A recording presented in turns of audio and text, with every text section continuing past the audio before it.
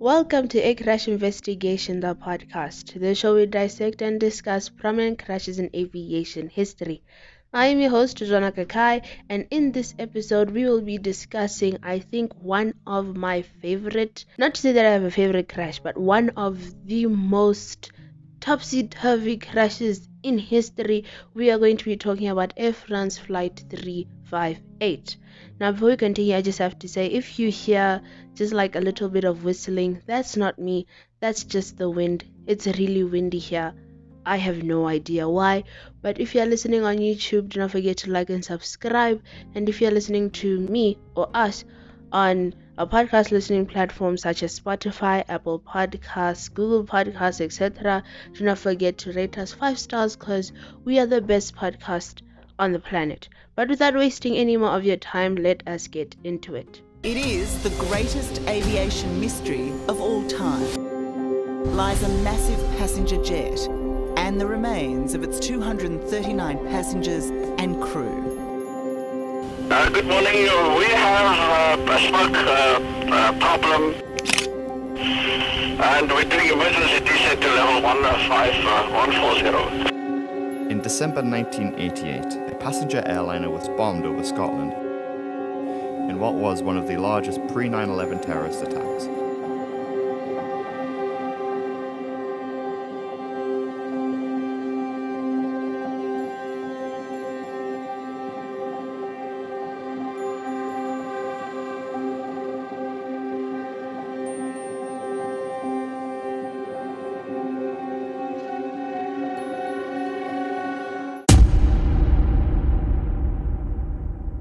Air France Flight 358 was a scheduled flight for the 2nd of August 2005.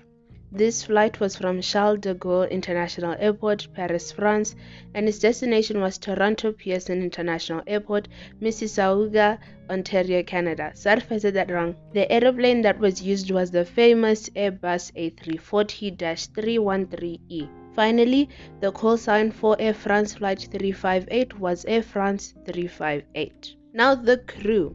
The captain of this flight was 57-year-old Alain Rosaille. He became an Air France employee when Air Inter merged with Air France in 1997. Captain Rosaille was both a captain and instructor for Air France, specifically on the A320 aeroplane. He flew the Airbus A319, A320 and A321.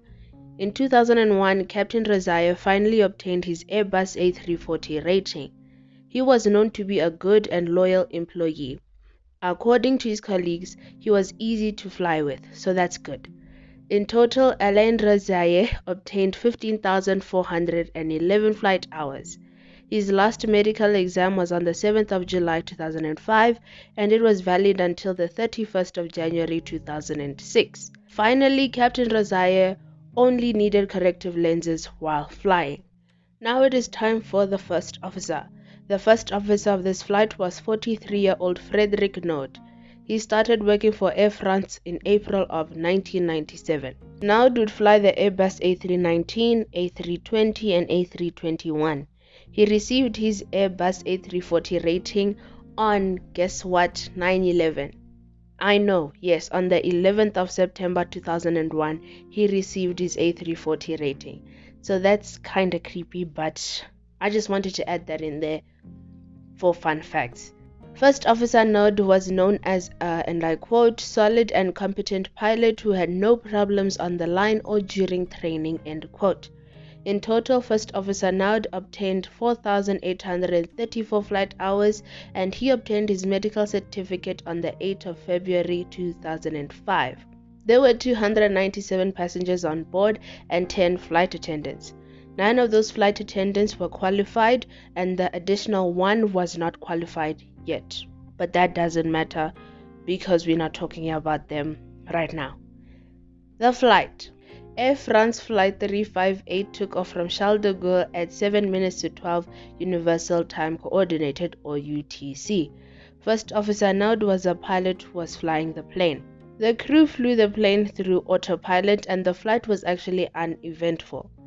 At around 15 minutes to 8 o'clock p.m. UTC, Air France Flight 358 was approaching Toronto Pearson International Airport. The crew then received a weather forecast that said that there were thunderstorms and rain in Toronto, and this was not a lie or a glitch. Toronto was experiencing heavy rain, wind, and lightning. The weather was so bad that Toronto Pearson International Airport was put on red alert. Now, red alert is a warning that airports put on that says that there is a greater risk of getting struck by lightning. Like, try to conceptualize that, getting struck by lightning. Now, due to the bad weather, Air France was delayed and it was actually put into a holding pattern. The crew thought about diverting to an alternate airport in Ottawa, but they realized that it would be a logistical nightmare. Now, when I say logistical nightmare, I basically mean that the pilots were afraid that if they actually went to go and land at Ottawa, then a lot of their passengers would be stranded and would be stuck, meaning that they would need more money to transfer those people to Toronto. You see, more money, and airlines don't like to spend money. The delay wasn't that long actually, it only took 20 minutes. Now, there was an aeroplane in front of Air France Flight 358 and the aeroplane had a hard time landing and braking. However, the plane did land successfully. Air France Flight 358 was instructed to land using the Instrument Landing System, or ILS. First officer now disconnected the autopilot and auto thrust. Air France Flight 358 was instructed to land on runway 24 left because the runway allowed the plane to land into the wind. Something to add is that this runway was actually the shortest runway at the airport. The reason why they landed here, not only because they could actually land into the wind, but also all the other runways at that airport were closed either due to weather or maintenance, so red flag also. Now, there was a really high ground speed, but through it all, Air France Flight 358 landed. The passengers were happy and clapping until the aeroplane did not stop and the aeroplane lost power. Air France Flight 358 was going incredibly fast, and as a result, the Airbus A340 overshoots the runway and it crashes into a ravine at 2 minutes past 8 p.m. UTC. Everyone, surprisingly and by the miracles, survives the crash, but there was a greater risk now. Jet fuel was entering the cabin quickly and there was a fire on the right side of the plane. Naturally, there was a lot of panic in the cabin. Luckily, every single passenger and crew member evacuated successfully.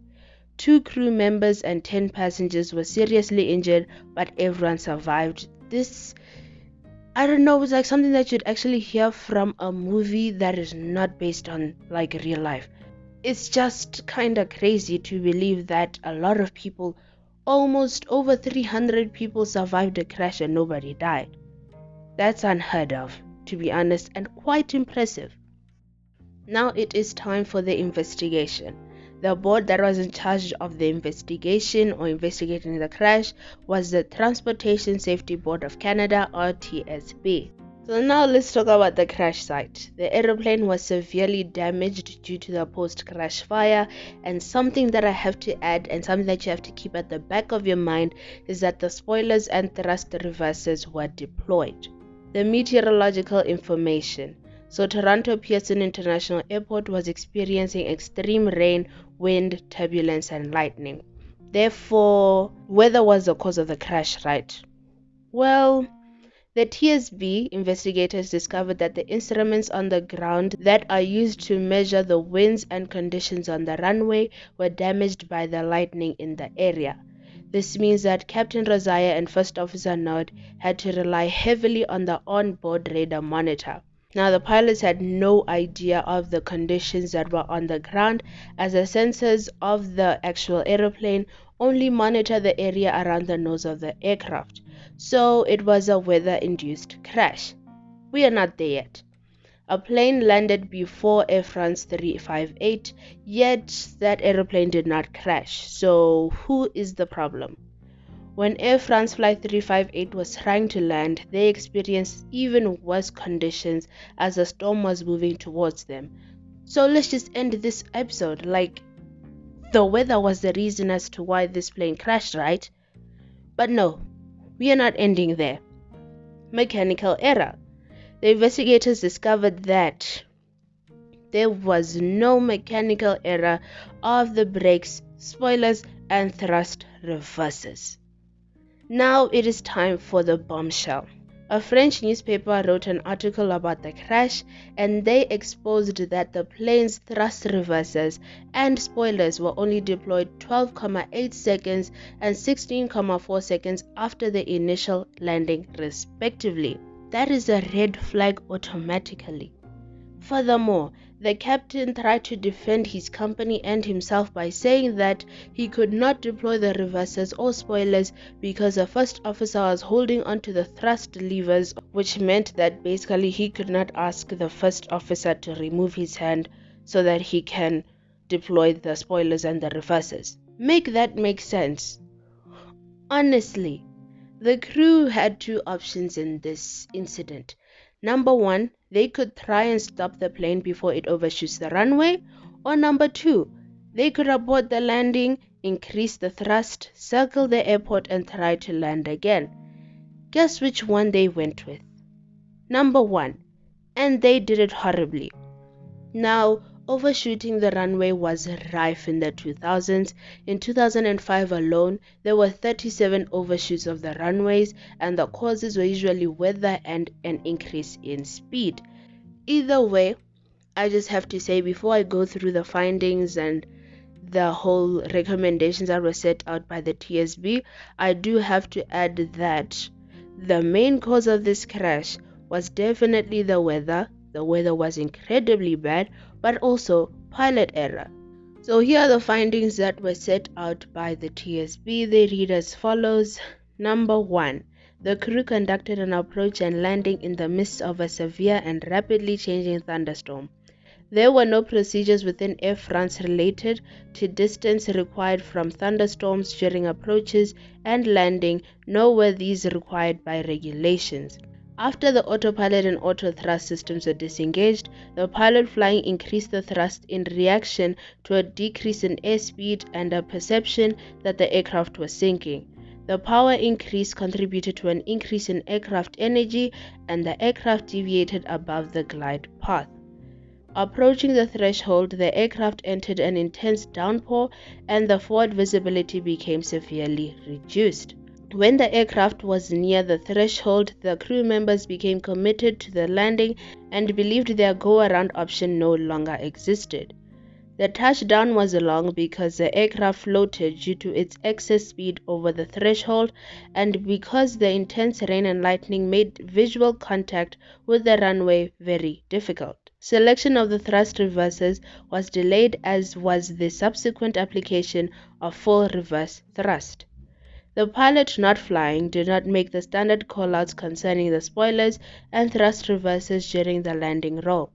This further contributed to the delay in the pilot flying selecting the thrust reversers. Because the runway was contaminated by water, the strength of the crosswind at touchdown exceeded the landing limits of the aircraft. There were no landing distances indicated on the operational flight plan for a contaminated runway condition at the Toronto or Lester B. Pearson International Airport CYYZ. And finally, the downpour diluted the firefighting foam agent and reduced its efficiency in dousing the fuel-fed fire, which eventually destroyed most of the aircraft. And now I'm going to read the other findings that I feel like the investigators thought that they were more so observations rather than just findings. Here we go. There is no indication that the captain's medical condition or fatigue played a role in this occurrence. The possibility of a diversion required the flight crew to check the weather for various potential alternates and to complete fuel calculations. Although these activities consumed considerable time and energy, there is no indication that they were unusual for this type of operation or that they overtaxed the flight crew, meaning that they could have diverted to Ottawa, yet they just decided they just didn't want to because they thought that was going to be a logistical nightmare. The decision to continue with the approach was consistent with normal industry practice in that the crew could continue with the intent to land while maintaining the option to discontinue the approach if they assessed that the conditions were becoming unsafe. It could not be determined why door L2 opened before the aircraft came to a stop. There is no indication that the aircraft was struck by lightning, and finally, there is no information to indicate that the aircraft encountered wind shear during its approach and landing. Now it is time for the recommendation set out by the TSB. So, the recommendation set out by the TSB goes as follows. The board recommends that the Department of Transport establish clear standards limiting approaches and landings in convective weather for all air transport operators at Canadian airports. The Department of Transport mandate training for all pilots involved in Canadian air transport operations to better enable them to make landing decisions in deteriorating weather. And of course, France's Bureau of Inquiry and Analysis for Civil Aviation Safety also got the same recommendation.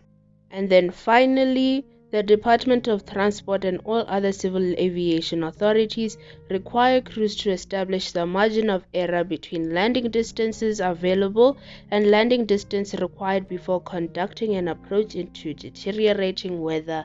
And that is the end of today's episode.